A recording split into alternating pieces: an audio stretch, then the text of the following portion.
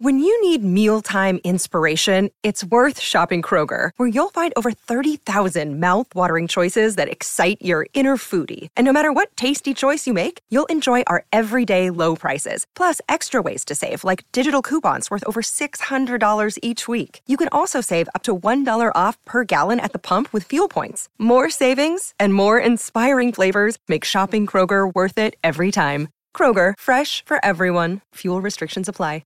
Another day is here, and you're ready for it. What to wear? Check. Breakfast, lunch, and dinner? Check. Planning for what's next and how to save for it? That's where Bank of America can help. For your financial to-dos, Bank of America has experts ready to help get you closer to your goals. Get started at one of our local financial centers or 24/7 in our mobile banking app. Find a location near you at bankofamerica.com/talktous. What would you like the power to do? Mobile banking requires downloading the app and is only available for select devices. Message and data rates may apply. Bank of America N.A., member FDIC. But the seventh inning was a very, very encouraging inning. And look, I think we're all relieved. The season is not over yet. The Mets won a baseball game. Does this mean the offense will break out? Like, was that seventh inning? And you can combine that with the Alonso home run in the fifth and the Lindor home run early. But was all of that enough for this offense to relax and break out? It's not going to be easy. Joe Musgrove's a tough customer. And what scares me about Joe Musgrove, and this has nothing to do with pitching. Well, I'll start with the pitching thing. He's pitched really well over the last month. I mean, all these guys have. Blake Snell, obviously Yu Darvish. But I think with Musgrove, he's given up one run in his last 20 innings, something of that nature. So A, he's good. I mean, it's just, he is. But here's what scares me about this guy. He's Mr. San Diego. He's, if I'm not mistaken, from San Diego. He pitched the first no-hitter in the history of the franchise, which was made even more special because he's Mr. San Diego. And now here he is trying to lead San Diego into the divisional series against their arch rivals, those evil bastards from LA. It scares me. And that's why, if you ask me right now, how do you feel? I'm relieved. I'm relieved they won.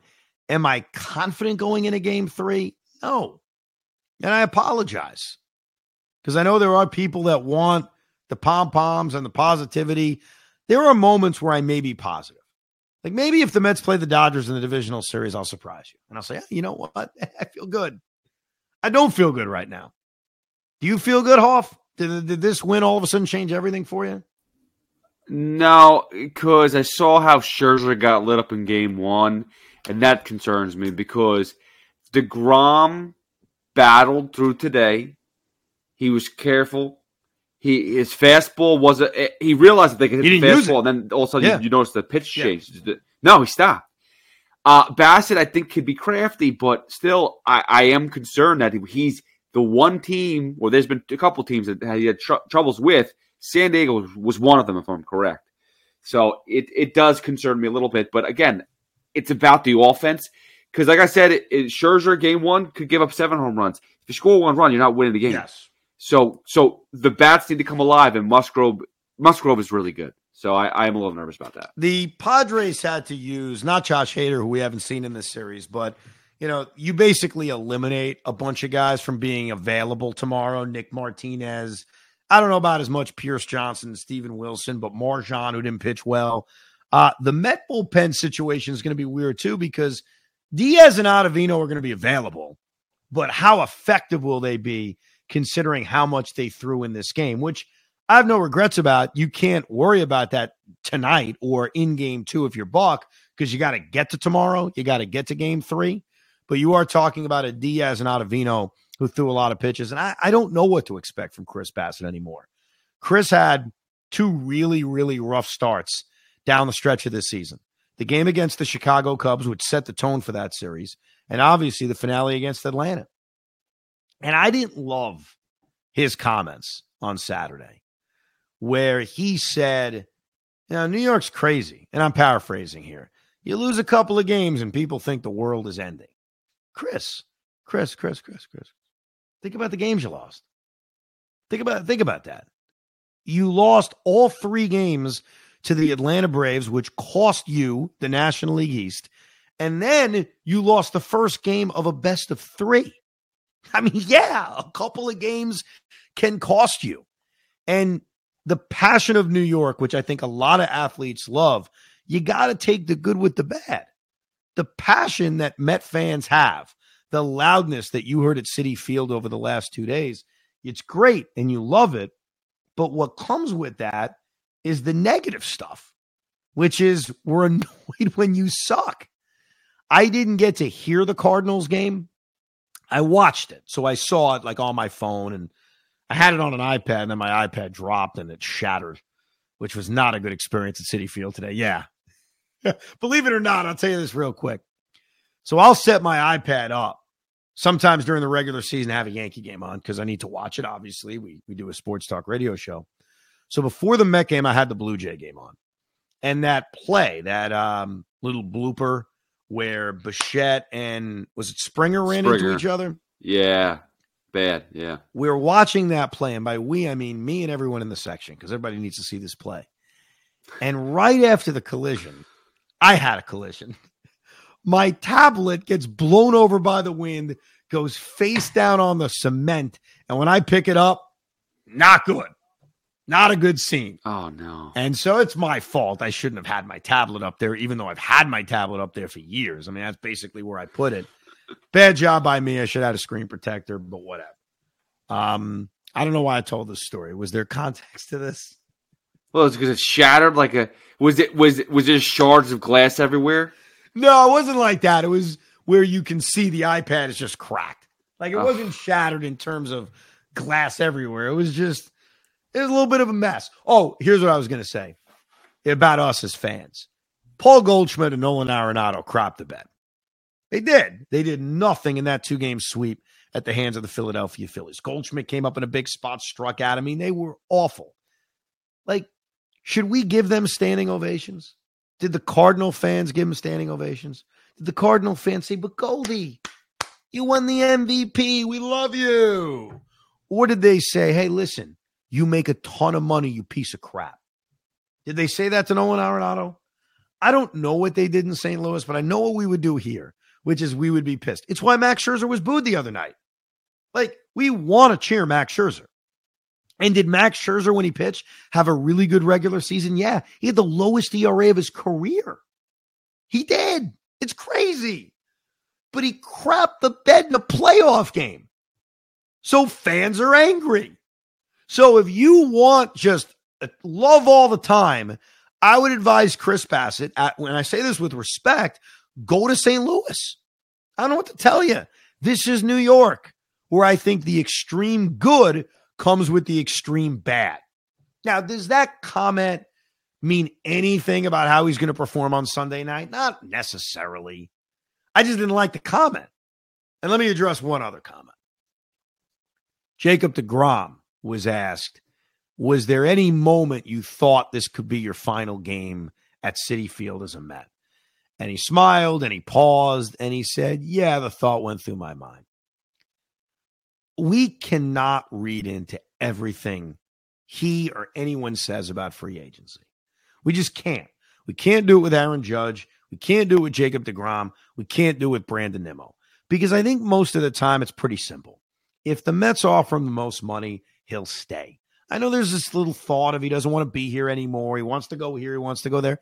Maybe. Look, there are exceptions to every rule. John Olerud, who is beloved here, took less money to leave because he wanted to be near his family in the state of Washington. So it can happen, and it may happen. But let's not drive ourselves nuts here. And hopefully this isn't an issue for a month. I don't want to talk about the offseason. I don't want to discuss contracts. We will. We'll do big, giant podcasts all about freaking contracts. But not yet. Maybe soon. Maybe in a couple days. But not yet.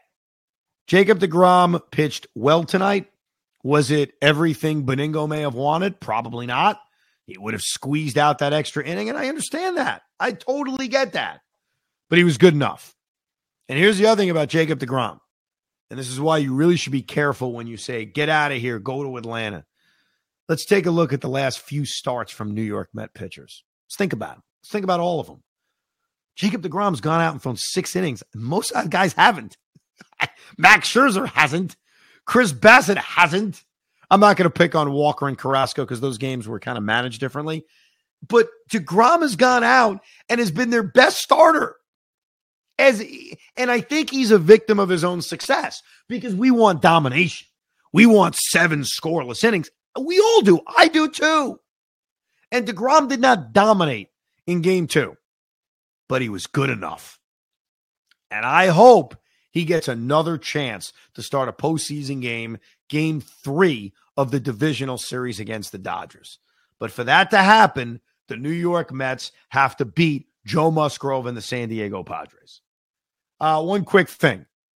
Darren Ruff got on base twice, but yes, we were all pissed off that Darren Ruff was in this lineup. It's a non-issue against Musgrove because he's not going to play against Joe Musgrove. Daniel Vogelbach does not have good numbers against Joe Musgrove, but I don't think that matters. He's going to play. He's 1 for 9 with 5 strikeouts. The only thing that jumps out at me looking at career numbers against Musgrove is that Lindor really does well against him. Now, what does that mean? Here's how little it means. Lindor sucked against Blake Snell. And so I tell my dad that in the first inning. I said, listen, Dad, Lindor can't hit Blake Snell. And he looks at me and says, I bet you it's a home run. And he does. 3-1, boom, home run. So sometimes these numbers, I tell you not because I think it necessarily means anything. I think it's good to know sometimes, just good to have the information, and then you can do whatever the hell you want with it. You could say it doesn't mean anything, or you could say, oh, that's interesting. So Lindor is 6 for 17 with 2 doubles and 2 home runs against Musgrove. There's really nothing else that jumps out at me with these career numbers. Alonso's 3 for 8 with a home run. That's not bad. But I think we know what the lineup is. I think we have an idea. It's the left-handed lineup against Musgrove, and we'll see what happens. Where's my confidence level? It ain't high. I'm sorry. I apologize if you were looking for some super high confidence. Is it at least 50-50? Is it like, split down the middle? Because I'm there. I'm half confident. I'm like, yeah, it's a coin toss. Probably in that range. Maybe it's a little bit leaning towards the loss. I think I'm nervous about Bassett. I think that's really where it comes from now, thinking about it. How good is Chris Bassett going to be? How well will this, where does Buck go out of the pen? I do think one big thing that happened, and I'd be remiss not to mention it, is that Joely Rodriguez is off the roster and Taijuan Walker is on it. And I think that's a huge deal because if Bassett struggles, this is an elimination game. And Chris Bassett's not Jacob deGrom or Max Scherzer. You're going to give deGrom and Scherzer a lot more time to work out of their troubles. You just are. I think there could be a quick hook on Bassett. A very quick hook. And the way I would predict it is that if he's in trouble in an inning, it wouldn't be Walker immediately. It would probably be a Michael Givens or a Drew Smith. And then for a clean inning, you'd see Taijuan Walker maybe pitch 4 or 5 innings. I think that's on the table. So I don't know if Joely Rodriguez has a real injury. He probably does. But I think the Mets may have said, hey, Scherzer got knocked out early. Let's make sure we have another arm in this bullpen who could go deep. Because I didn't love the fact that Walker and Carrasco weren't on the roster. We made that clear. We talked about it. I didn't love it. Or did I make it clear? I don't think I did. I don't think we did a podcast. I may have said that on the air. No, we said it on the air, but we talked about, broke it down how it's like you have to have one of those two on there just to get because you couldn't have Trevor Williams, so one of them is necessary. And they didn't do it. And look, they fixed it now. So okay, great. Taijuan Walker's there. Joely Rodriguez isn't. But I think Ty could be a huge factor in Game 3. I really do. I think it'd be a huge, huge factor because in these games, you don't have patience. It's with Scherzer and deGrom, you're going to have patience because they're all timers. So, of course, you're going to let them work out of trouble. Chris Bassett puts the first 3 guys on base. You're going to get warm-up action in the bullpen. It's an elimination game. I think it's just the way it is. So I think Taijuan Walker could be a huge factor. And look, he's going to use Edwin Diaz aggressively. I don't care how many pitches he threw in Game 2. Same thing with Adam Ottavino. Lugo's pitched back-to-back days. We haven't seen much of Drew Smith. David Peterson looked pretty good in Game 1. So all hands on deck. That's the way it is for a Game 3. And we'll see what happens. And it's the only Game 3 because the other series all went bing, bing, bing, bing, and bing, bing. So, oh, man. I'm exhausted. I apologize. I think we've done enough, okay? We'll give you another Rico Bronya after this series. Hopefully, it'll be a celebration. Hopefully, we'll recap a Game 3 victory. but there's a chance it'll be a very depressing Rico Brogna. We'll have that posted a few hours after the game ends because I'll be at Citi Field on Sunday night, 7:07 first pitch, LFGM. And thank you for listening to Rico Brogna. We hope you enjoyed this episode of the Rico Brogna podcast. It's amazing, isn't it? Make sure you download it now to keep it on you at all times.